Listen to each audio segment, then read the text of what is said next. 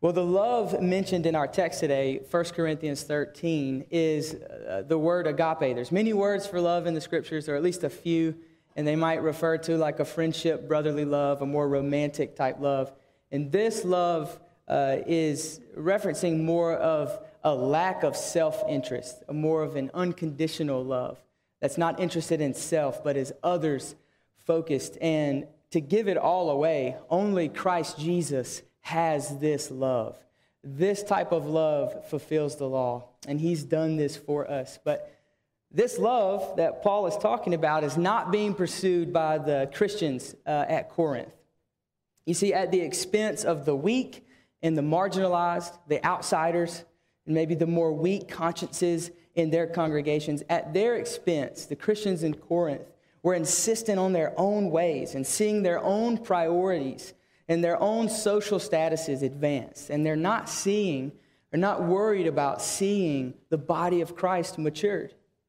And so just for a little bit of context, Corinth was a very big city, very important city, a big import city, and it was full of many gods and many lords, Paul tells us in chapter 8. And it was full of lots of people who took major pride in their social status. And this is a place where so many religions and so many ideologies just collided, and so this pagan worship ended up in the laws of the land and government, political places. It ends up in the worship of all kinds of gods and lords. Ends up in social clubs and just daily life. I mean, it's the in and out of Corinth, and it's very haughty. It's a very arrogant city, full of arrogant people, and it seems that this has infiltrated and influenced the Christians at Corinth. And there's this disunity, and there's this elitism, this one-upmanship, and there's divisiveness that's really characterizing this church. And at the heart of their disunity was an arrogance. It was an arrogance not thinking, oh, we're better than this city. It was an arrogance that pitted them against one another in the church. And so there was also this considerable amount of sexual immorality. There was lots of theological confusion about many things in the Christian life that Paul is addressing in 1 Corinthians. And as he opens up his letter, I want us to notice, with all of that in mind, what Paul does. As he knows that this arrogance is at the heart of their problem, what does he do? Look with me at 1 Corinthians chapter 1. You might have made your way to 13. Flip all the way back to chapter 1. I just want to make this point, and then we'll jump over. So in light of all that I just said, being influenced by the culture of Corinth, they're very arrogant towards one another. There's elitism, divisiveness, disunity, all over the map, confusion. Paul, looking at verse 4 in chapter 1, gives thanks to God because of the grace of God that was given to them in Christ Jesus, that in every way you were enriched in him in all speech and all knowledge, even as the testimony about Christ was confirmed among you, so that you're not lacking any gift. Their giftedness was not the problem. And as you wait for the revealing of our Lord Jesus, who will sustain you to the end, guiltless in the day of our Lord Jesus Christ, God is faithful, by whom you were called into the fellowship of his Son, Jesus Christ our Lord. So he wrote, thanks the Lord for their faith, for the gifts that he's given this congregation, for their love for the Lord. And then he goes on to address, you see in verse 10, just in this one verse, he tells them that they need to agree, that there would be no divisions among them, and that they would be united in the same mind. Now, this is, I think, what Paul is saying. Here is the problem. There's arrogance that has caused you all to be in disunity. And so what will I do, Paul? What will Paul do in order to first maybe crush that arrogance and then deal with some of these problems? Well, look with me in verse 26 of chapter 1. He goes straight to the goodness of the Lord Jesus. He tells them, you're being arrogant towards one another when none of us were wise. None of us meant anything to the world. Verse 26, for consider your calling, brothers. Not many of you were wise according to worldly standards. Not many of you were powerful, very wealthy, powerful political people. Not many of you were in noble birth. But God chose what is foolish in the world to shame the wise. God chose what is weak in the world to shame the strong. God chose what is low and despised in the world, even things that are not, to bring to nothing things that are. So what? So that no human being might boast in the presence of God. And because of Jesus, you are in Christ, who became to us wisdom from God, righteousness, sanctification, and redemption, so that it is written, let the one who boasts, boast in the Lord. So he first thanks God for their faith and reminds them, humbles them with the fact that the King of glory came to them, died in their place. None of us are worth much at all, and the Lord Jesus died for us. What can we boast? Everything we have that will last for eternity is a gift, Everything that we have physically that is temporal is still a gift. Who could boast in the presence of the Lord? And he's dealing with that there. And as we consider, moving towards our text, you can make your way to chapter 13. As we consider what love is, this congregation struggling, they're motivated by arrogance. They're just struggling to love one another. As we consider what love is, might we think about what John said in 1 John chapter 4, 8 through 11. Anyone who does not love does not know God, because God is love. And in this, the love of God was made manifest among us, that God sent his only Son into the world so that we might live through him. In this is love, not that we have loved God, but that he has loved us and sent his Son to be the propitiation for our sins. Beloved, if God so loved us, we also ought to love one another. And beloved, this is true. God is love. And here's the good news. Love came down to us. And so after about, chapters 2 through really on through 10, Paul's dealing with all kinds of theological confusions and clearing up some things, correcting some things. There's sexual morality stuff, church discipline, things that he's trying to correct. And really in chapters 11 through 14 is all about order in the corporate worship. So he's thanking God for their gifts, because these were a gifted group of people, it seems like. And they're using all their good gifts for all the wrong reasons, because they don't have love. They don't understand this love appropriately. They've kind of forgotten that first love. And so Paul really in chapter 13 is reminding them of what love is. Here's how to use your gifts. He's kind of referencing that in chapter 12 and chapter 14, orderly worship, how to use those gifts. But then chapter 13 is saying, but here is really the point. Love is the point. And so in each description of love, we're going to think about the meaning of that description, and then we will consider how Jesus is love on each of those descriptions. And it's good to ask ourselves, even as we read through this, like, what kind of love do we pursue with one another in this church and with our neighbors?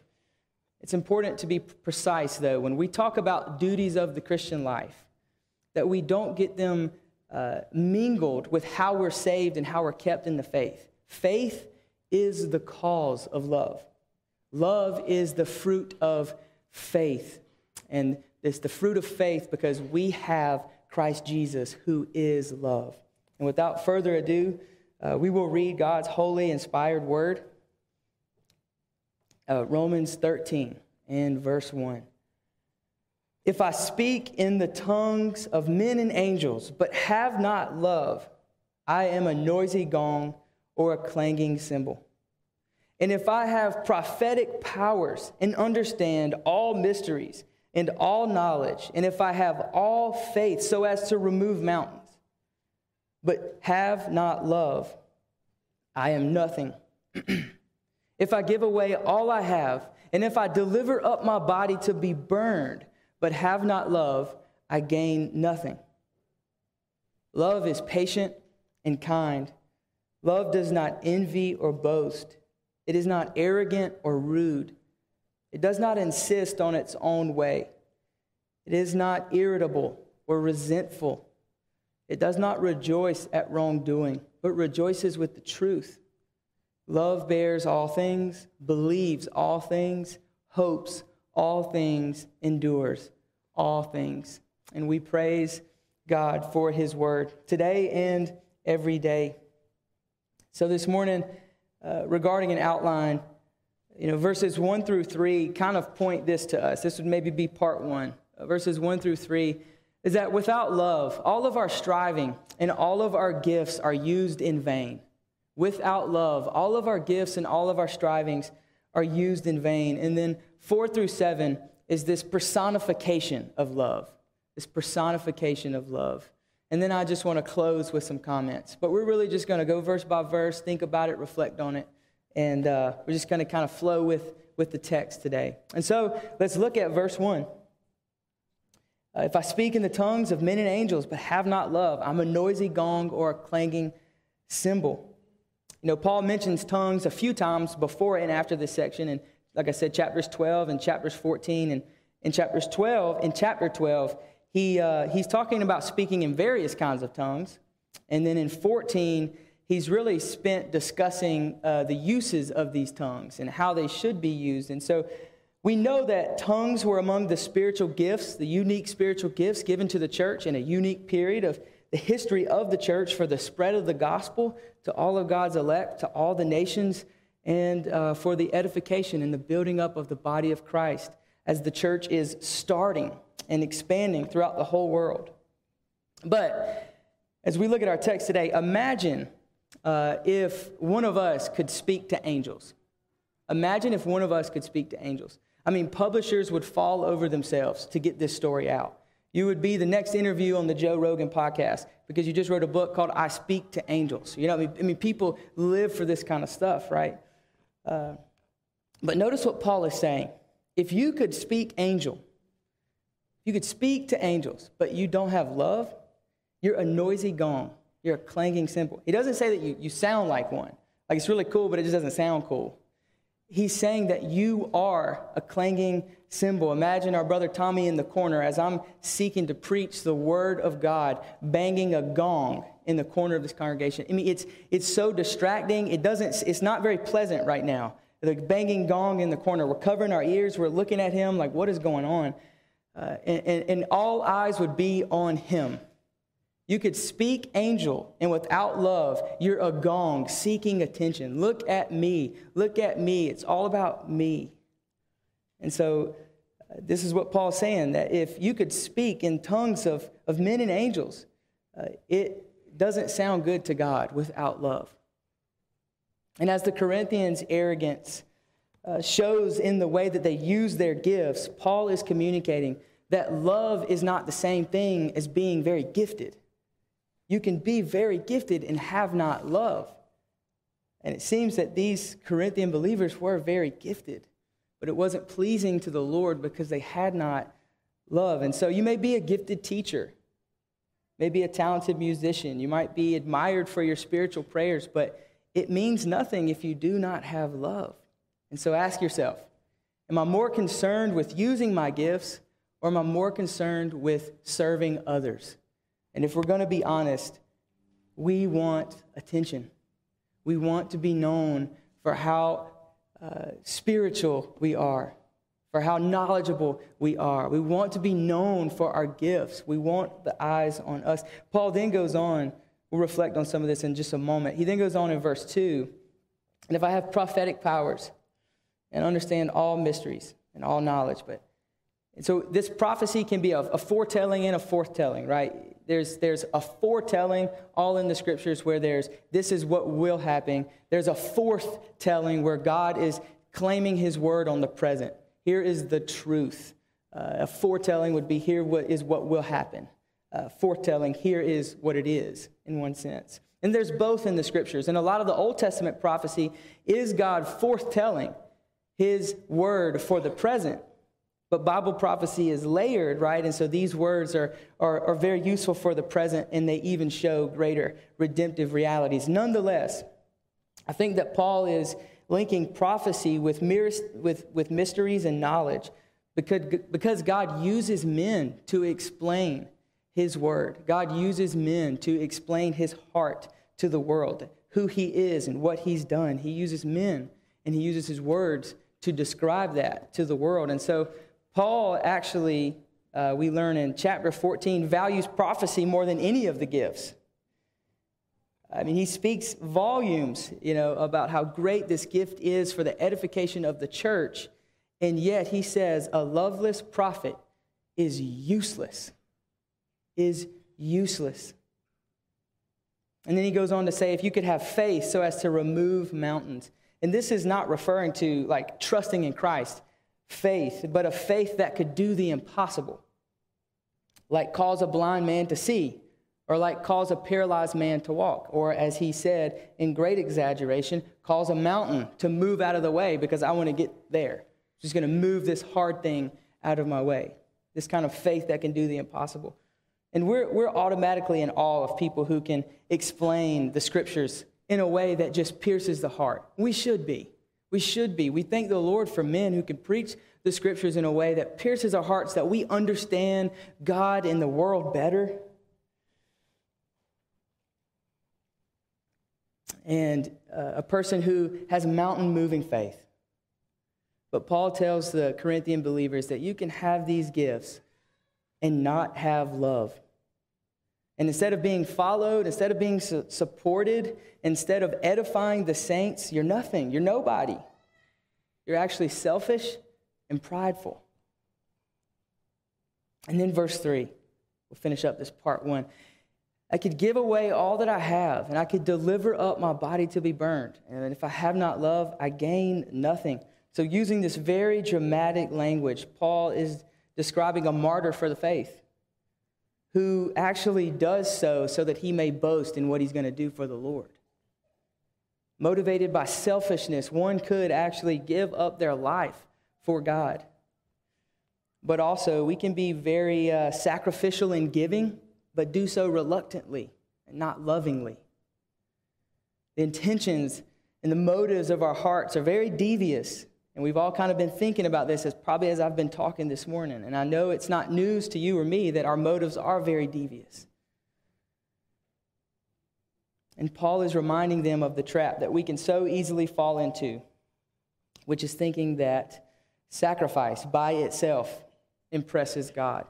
Prophecy by itself impresses God. Speaking tongues of angels by itself impresses God. That's a trap. And Paul is laboring for them to live lovingly and sacrificially. But remember how Paul begins this letter of showing the one who is love, showing the one whose sacrifice forgives all of our lovelessness. He is love. And it's in love, in these descriptions even, that we see our Savior. All three of these negatives, you could do this but have not love, actually reveal a positive about our Savior. Jesus had all the gifts. Angels ministered to him when he, after the 40 days coming out of the desert. He had all the gifts. And when the disciples struggled to recognize him and his giftedness, he didn't complain. He washed their feet. The King of heaven came to serve, not to be served. Jesus didn't walk around boasting about the sacrifice he would make for everyone. He gave up everything. He left the glories of heaven in fellowship with the Father to put upon our weakness. Why? To save us. To save us. Why? Because he loves us. Because he is love. And the only way that we might be able to live sacrificially and lovingly, using our gifts to serve, not just to be seen, is to be united to cling to hope in, and to trust in the one who did this for us, that we might be dead to sin and alive to God. This is the only way that we could be encouraged when we read this, is because our Savior did it, and we are alive in him, and therefore can pursue this love. And so Paul now goes on to personify love as a person in verses 4 through 7. He says that love is patient, verse 4. This word patience is really showing itself in the way we bear with one another. Think about Colossians 3 and Galatians 5. And specifically, the word is a patience in bearing the offenses of another, the injuries of another against us. So when we say love is patient when sinned against is what we're talking about here. being slow to anger, slow to avenge, slow to punish when we've been offended. Like me, some of you are very patient with big mess-ups in life, but you lose it on the small, trivial things on the day-to-day. Others of you are the opposite, maybe. But the kind of patient described here is not natural for us. All of us, when sinned against, want people to be crucified for their sins. You've offended me. You know? And offense after offense. There's apology after apology, and there's forgiveness after forgiveness, 70 times, 70 times. This is patience. It says love is patient, but love is also kind. And this verb literally is to be kind. And it's the only place that this word is used in the scriptures, to be kind. Like, that's the verb, to be kind. Now, if I asked you to define kindness, you might say, well, you know, it's caring and it's thoughtful. And it's if someone's kind, they're meek and they're gentle. And these are all really qualities of kindness. Kindness leads to this kind of living.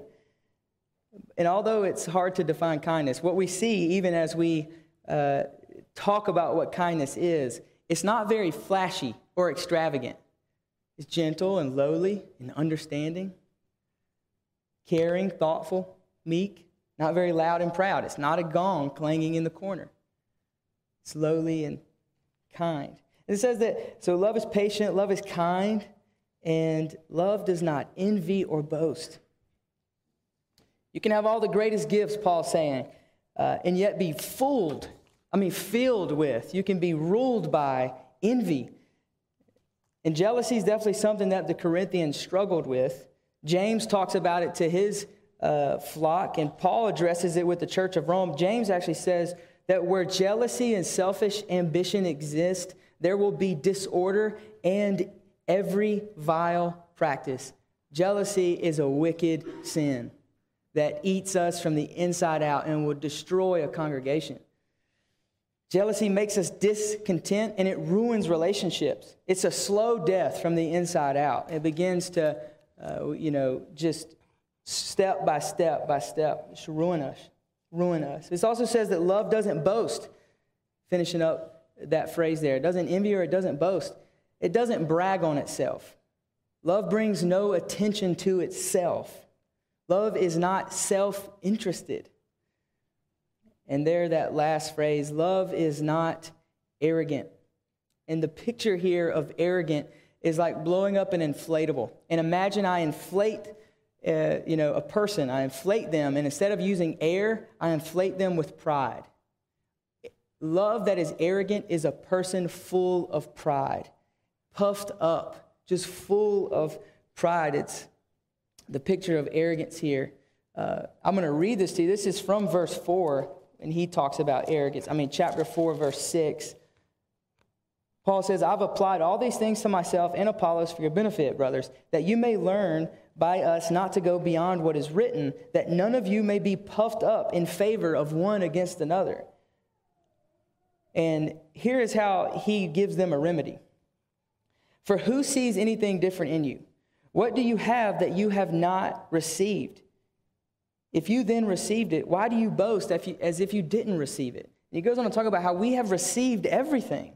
How could we be boastful? How could we be puffed up about this person's teaching or who we follow or who baptized us or what we think or what we know when everything we have has been given to us?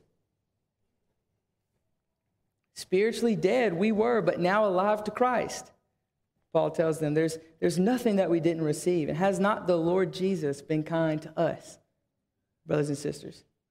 This patience, this kindness, this humility is not natural to us.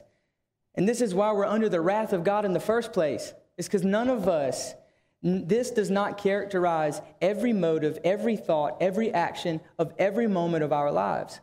It needs to if we're going to get to heaven. It needs to if we're going to please the Lord. But it hasn't. But Jesus has been patient. He has been kind. He has been humble. He has fulfilled the law's every demand down to the heart level. Never was there a moment that he wanted to crucify someone for their sin against them. He actually took their sins on himself for his people.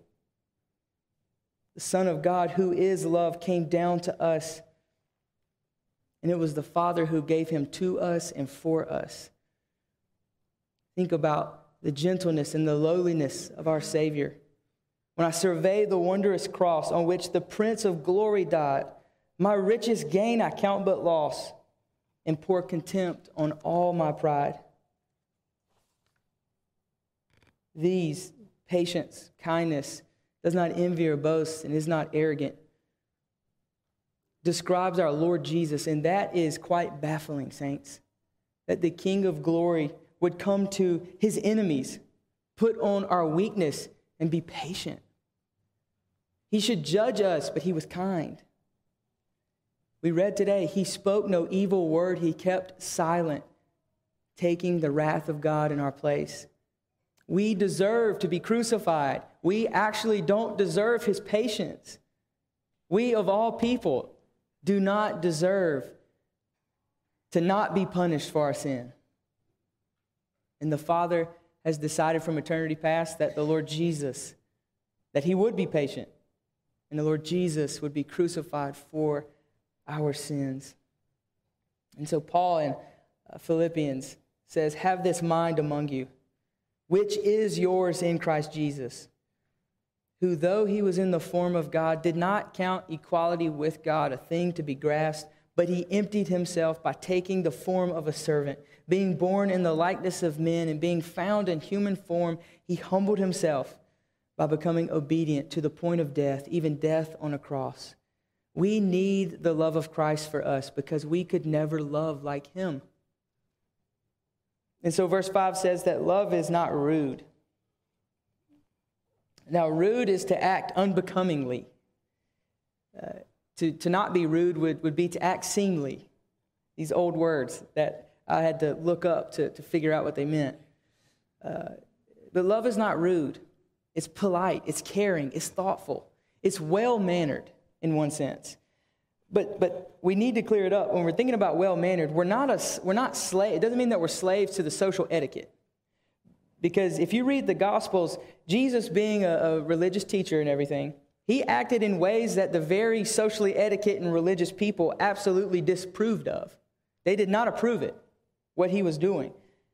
In his acting seemly, or his acting becomely, he didn't keep away the little children from coming to him.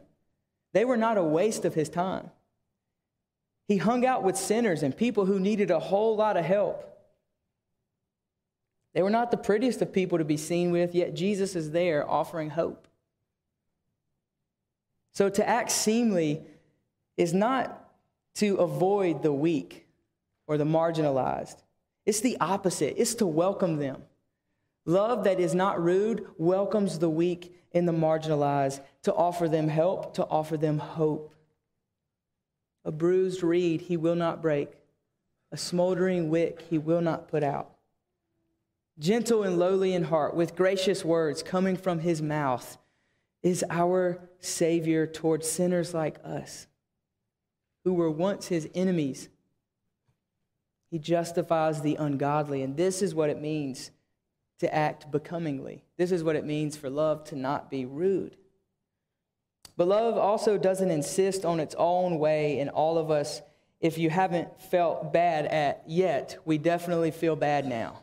We're definitely convicted now because I'm sure we have all struggled with just wanting it our way. Wanting it our way. But love doesn't insist on its own way. Romans 12:10, love one another with a brotherly affection. Outdo one another in showing honor. In other words, give preference to one another.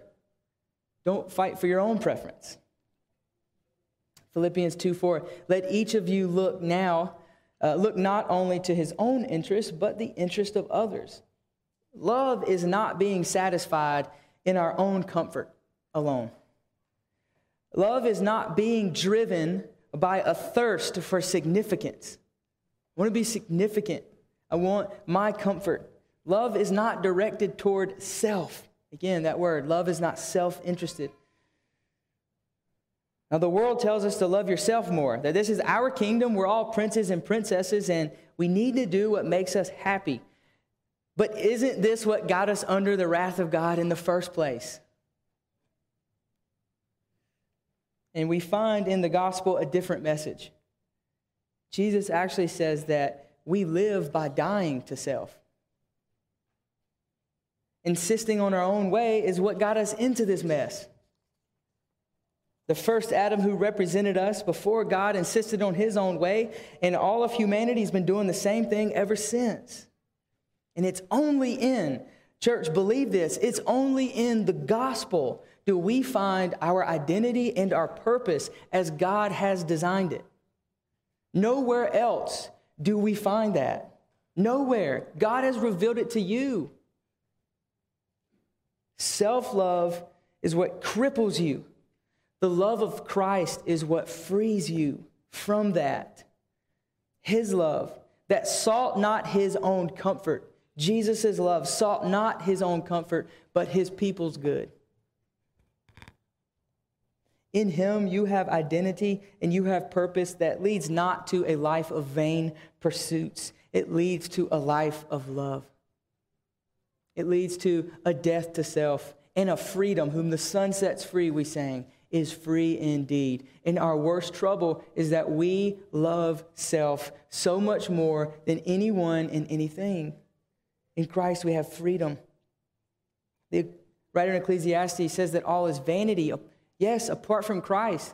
But a life in Christ is not a life in vanity. The Lord is using all things to work, is working all things for our good. And he is actually using all things, physical, everything is working toward redemption. And a life in Christ is not one that screams, all is vanity. It may feel that way. Life is very mundane, and we don't see all that God's doing, and our faith lacks, our love lacks. We have hope. Life in Christ is not vain. It also says that, so it's not insistent on its own way, and it's not irritable. It's not irritable. It's not easily aroused to anger. We are so, maybe it's me, I would say that we are so easily frustrated when things just go wrong. Just little trivial things that just don't go I didn't know I expected it to go this way, but it didn't go this way. Now I'm frustrated, just so easily frustrated about just the trivial things in life. It could be people in our lives, events in the world as we keep up with news. It could be just circumstances in our life where we find ourselves that just cause this anger, this irritability, this frustration. And irritability is actually rooted in a small view of our sin. Our irritations are always the fault of someone else. It's always outside of us. It's our circumstances. It's what this person did. It's what's happening out there. We never see it coming from our hearts. Our hearts and our sin is never the problem. We have this, thank God that I am not like this sinner approach. Or we feel like we deserve better, and so we're discontent with where we find ourselves or in our circumstances. But what about when we're irritated by our circumstances and what do we do with that? With people, we realize that we always hate their sin more than ours. We think that they're the problem, not us. Easy fix, right? Remember, you're the problem. Easy fix. But what about when our circumstances? You can't really change much about our circumstances. Same thing. Until we get a hold of the love of God for us and his providential hand in our lives to be working all things out for our eternal good, we will stay constantly mad. And what's hard is that a life free of irritations doesn't exist in this world. Only Christ's. And what's interesting about being frustrated with our circumstances is that God says that he's actually using trials of various kinds to strengthen our faith, to produce steadfastness in us. And it's actually through a life of suffering and the cross that he is working, and that we should expect suffering, expect trials. Expect that what the evil one means for good and even our own sin, the evil one means for harm, and what our sin means for harm, God's actually working all things out for eternal good. It's This life is one of the cross now, suffering now, glory later. Jesus himself learned obedience through suffering, and his own people didn't receive him. See in Jesus a posture of, not my will be done, but yours. And he didn't do that just so that you could see a good example. He did that because you can't do it. He did that for you. Father, not my will, yours be done. He did that to fulfill all righteousness. And now his life is ours. His mind is ours. We can pursue this. Whom the Son sets free is free indeed. See his resurrection as your hope that all things are working out for good. And when he appears, you will be like him. Your life is hidden in Christ. So when you die, you gain. But love also is not resentful, the last part of verse 5. And these words literally mean this. Love does not count up wrongdoing. Love doesn't keep a list of wrongs. It doesn't keep a record of wrongs. It doesn't reckon a person with the wrong they've done against us. Is this not true of our God and the Lord Jesus Christ? Our salvation was planned by God before time began. And it's important to remember that Jesus didn't die so that the Father would love us. It was precisely because the Father loves us that Jesus came to live for us and to die in our place. The Father shows his love for us in this way. He sent his Son to die for us so that we might believe in him and have everlasting life. Sinclair Ferguson reminds us here. He says, there's nothing un-Jesus-like in the Father. There's nothing un-Jesus-like in the Father. In other words, when we're thinking about love not being resentful, it forgives. Love forgives. Doesn't hold a record of wrongs. It doesn't even count them up. Like jealousy, resentfulness will kill you from the inside out. Timothy Keller says it this way: you are enslaved to the person you do not forgive. You are enslaved to the person you do not forgive. And we may not feel forgiveness towards one another, but we do it anyway because God said so. And because we have been forgiven of far worse than any person could ever do to us. A person on planet Earth could not hurt you as much as you have sinned against a holy God in heaven. And he has forgiven you of all your sin and given you a hope forever. Whom the Son sets free is free indeed. You can forgive. You may not feel it. You may not feel it for the rest of your life, but you can forgive.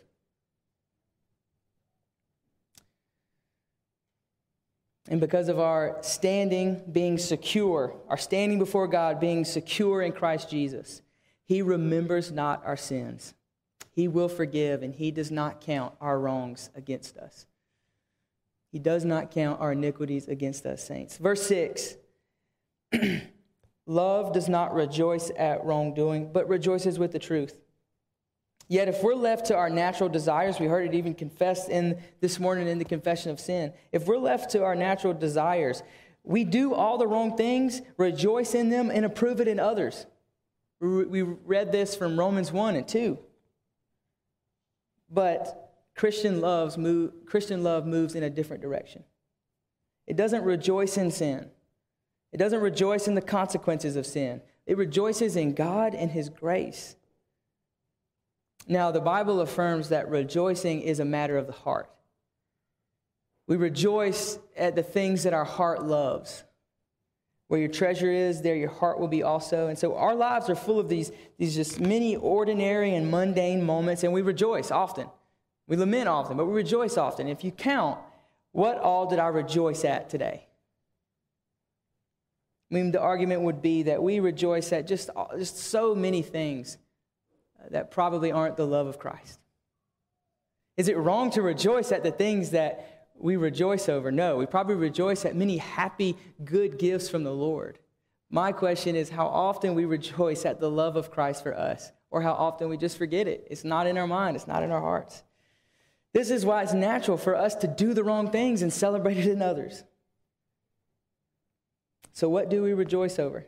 Is it rooted in God and His grace? Or are we more joyful about winning an argument with our spouse or one of our friends? Or are we more joyful about seeing our reputations rise in society? It's these small details of our lives that reveal what we really rejoice over. And yes, in these moments, we see that we are sinners. We are great sinners. And it's in these moments that we trade. When we see this, what we're doing is we're trading the truth about God for a lie, and we rejoice over all the wrong things. But Christ Jesus has come to remake all the wrong done by the first Adam. He does not rejoice at wrongdoing. He redeems it. We were wrong. He has redeemed us. Saints, we still believe the lies. He is redeeming us. And when He returns, all will be made new. And then verse 7, love bears all things, it believes all things, it hopes all things, endures all things. These verses still further teach us that we're naturally selfish, and we seek to save ourselves at others' expense rather than giving our shoulders for our brothers and sisters' burdens. And so he begins, love bears all things. And this word bear is to cover. It's to preserve something by covering it like a roof. It images someone enduring with someone because there is a threat. There's something wrong. There's a threat. I must cover my brother. I must cover my sister. Think about Noah after getting off the ark, ends up drunk and naked in his tent. What does his sons do? The younger son sees him and runs his mouth. The older two walk backwards because it would be shameful to look upon someone's nakedness. They walk backwards with the cloth to cover up their father. That is a description of bearing all things, to cover our brother and sister when they're struggling with sin and they're just not doing well. What would love do? It would not expose them to the public or leave them in their misery. Like the walls of a house and a roof, it would protect them from the elements of the outside. Love would meet them in private and bear with them in very difficult matters and difficult times for as long as it took. We could love so much better, couldn't we, church? In this way, especially. The law says that we're to love God and love our neighbors. And if we don't, we're cursed under the wrath of God. Bearing all things, the Lord Jesus has covered us, and He's counted us with the perfect love, which has fulfilled the law because we haven't done it. And bearing our cross, taking our curse of our sin upon His innocent shoulders, He dies in our place. The Lord Jesus bears us, bears with us. He covers us. In Him, we are hidden in the rock of ages. We're protected from the wrath of God on our sin, and by the righteousness of Christ and His death in our place, we are safe. But love also believes all things. Paul's not saying that as long as you have faith in love, you can just believe anything you want. That's not what he means by believing all things. What he's saying, a better understanding here, is that love believes the best about people. A result of being in a fallen world is that we're all cynical, and most of us walk around wondering what bad things people might be thinking of us. Because we often are thinking the worst about people, and we're trying to stop ourselves and correct ourselves and not think that way, and we're all just walking around like this. But love assumes the best in people. Unless there's an obvious reason for the contrary, love is going to operate in good faith and assume that their brother and sister means to do them well, not harm. Rather than walking around distrusting everyone and everything, love trusts their brothers and sisters in Christ, and they're motivated to do them good.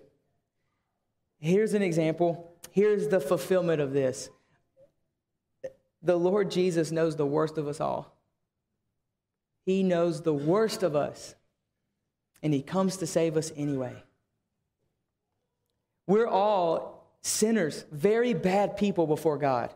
Does that shock any of us about each other?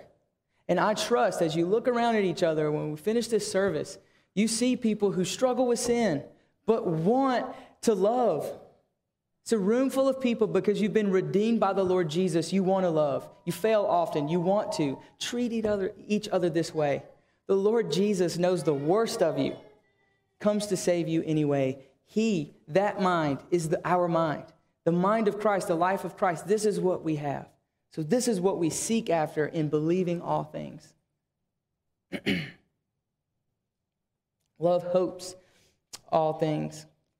Hopes all things. Romans 5:5 says that hope does not put us to shame because God's love has been poured out into our hearts through the Holy Spirit who's been given to us.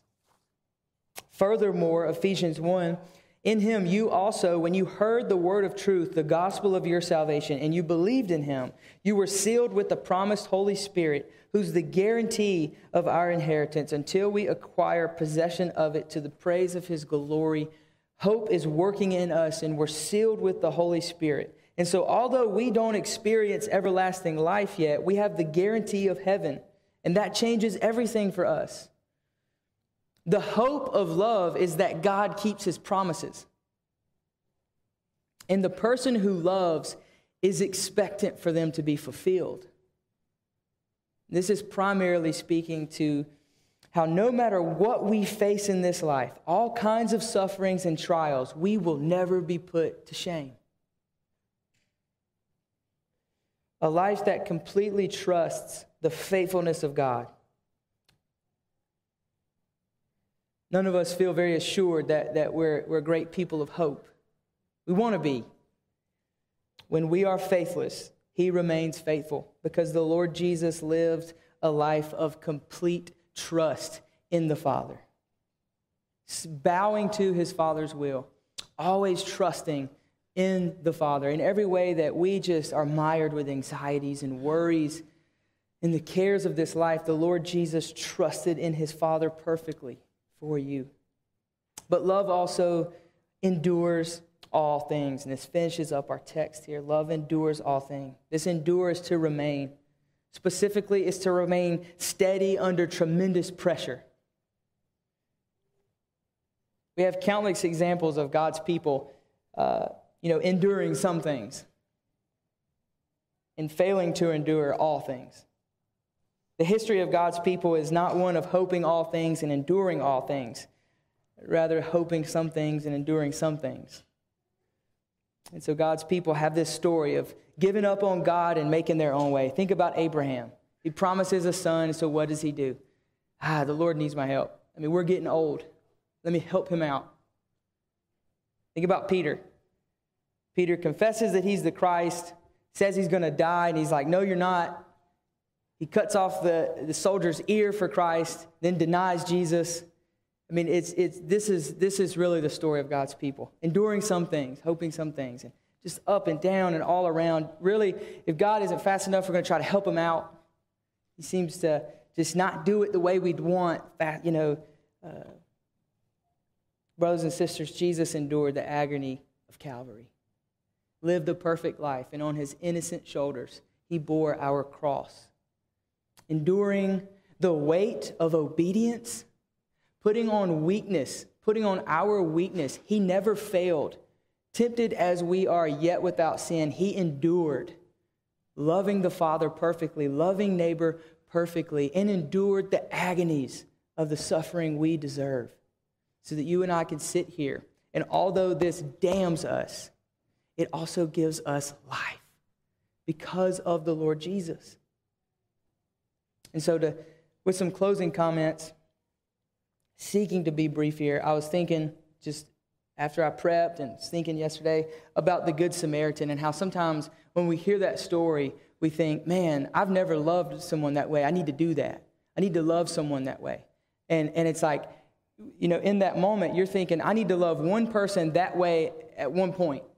I need to do those things for one person because that's what love would be. You need to do that for every person you ever come in contact with forever at every point of your life if you're going to get to heaven through being good.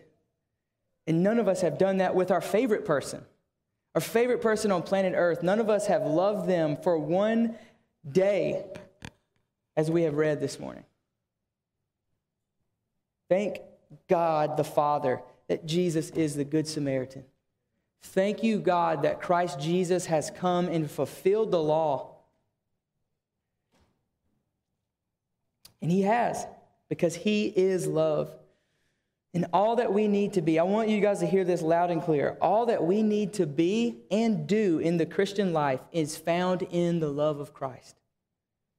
All that we're called to do and be is rooted in who God is and what he's done for us in Christ. All that you need is found in the love of Christ for you. All that you need is found in the love of Christ for you. And here before us this morning is a physical display of the love of God, of the love of Christ for you. Let's pray.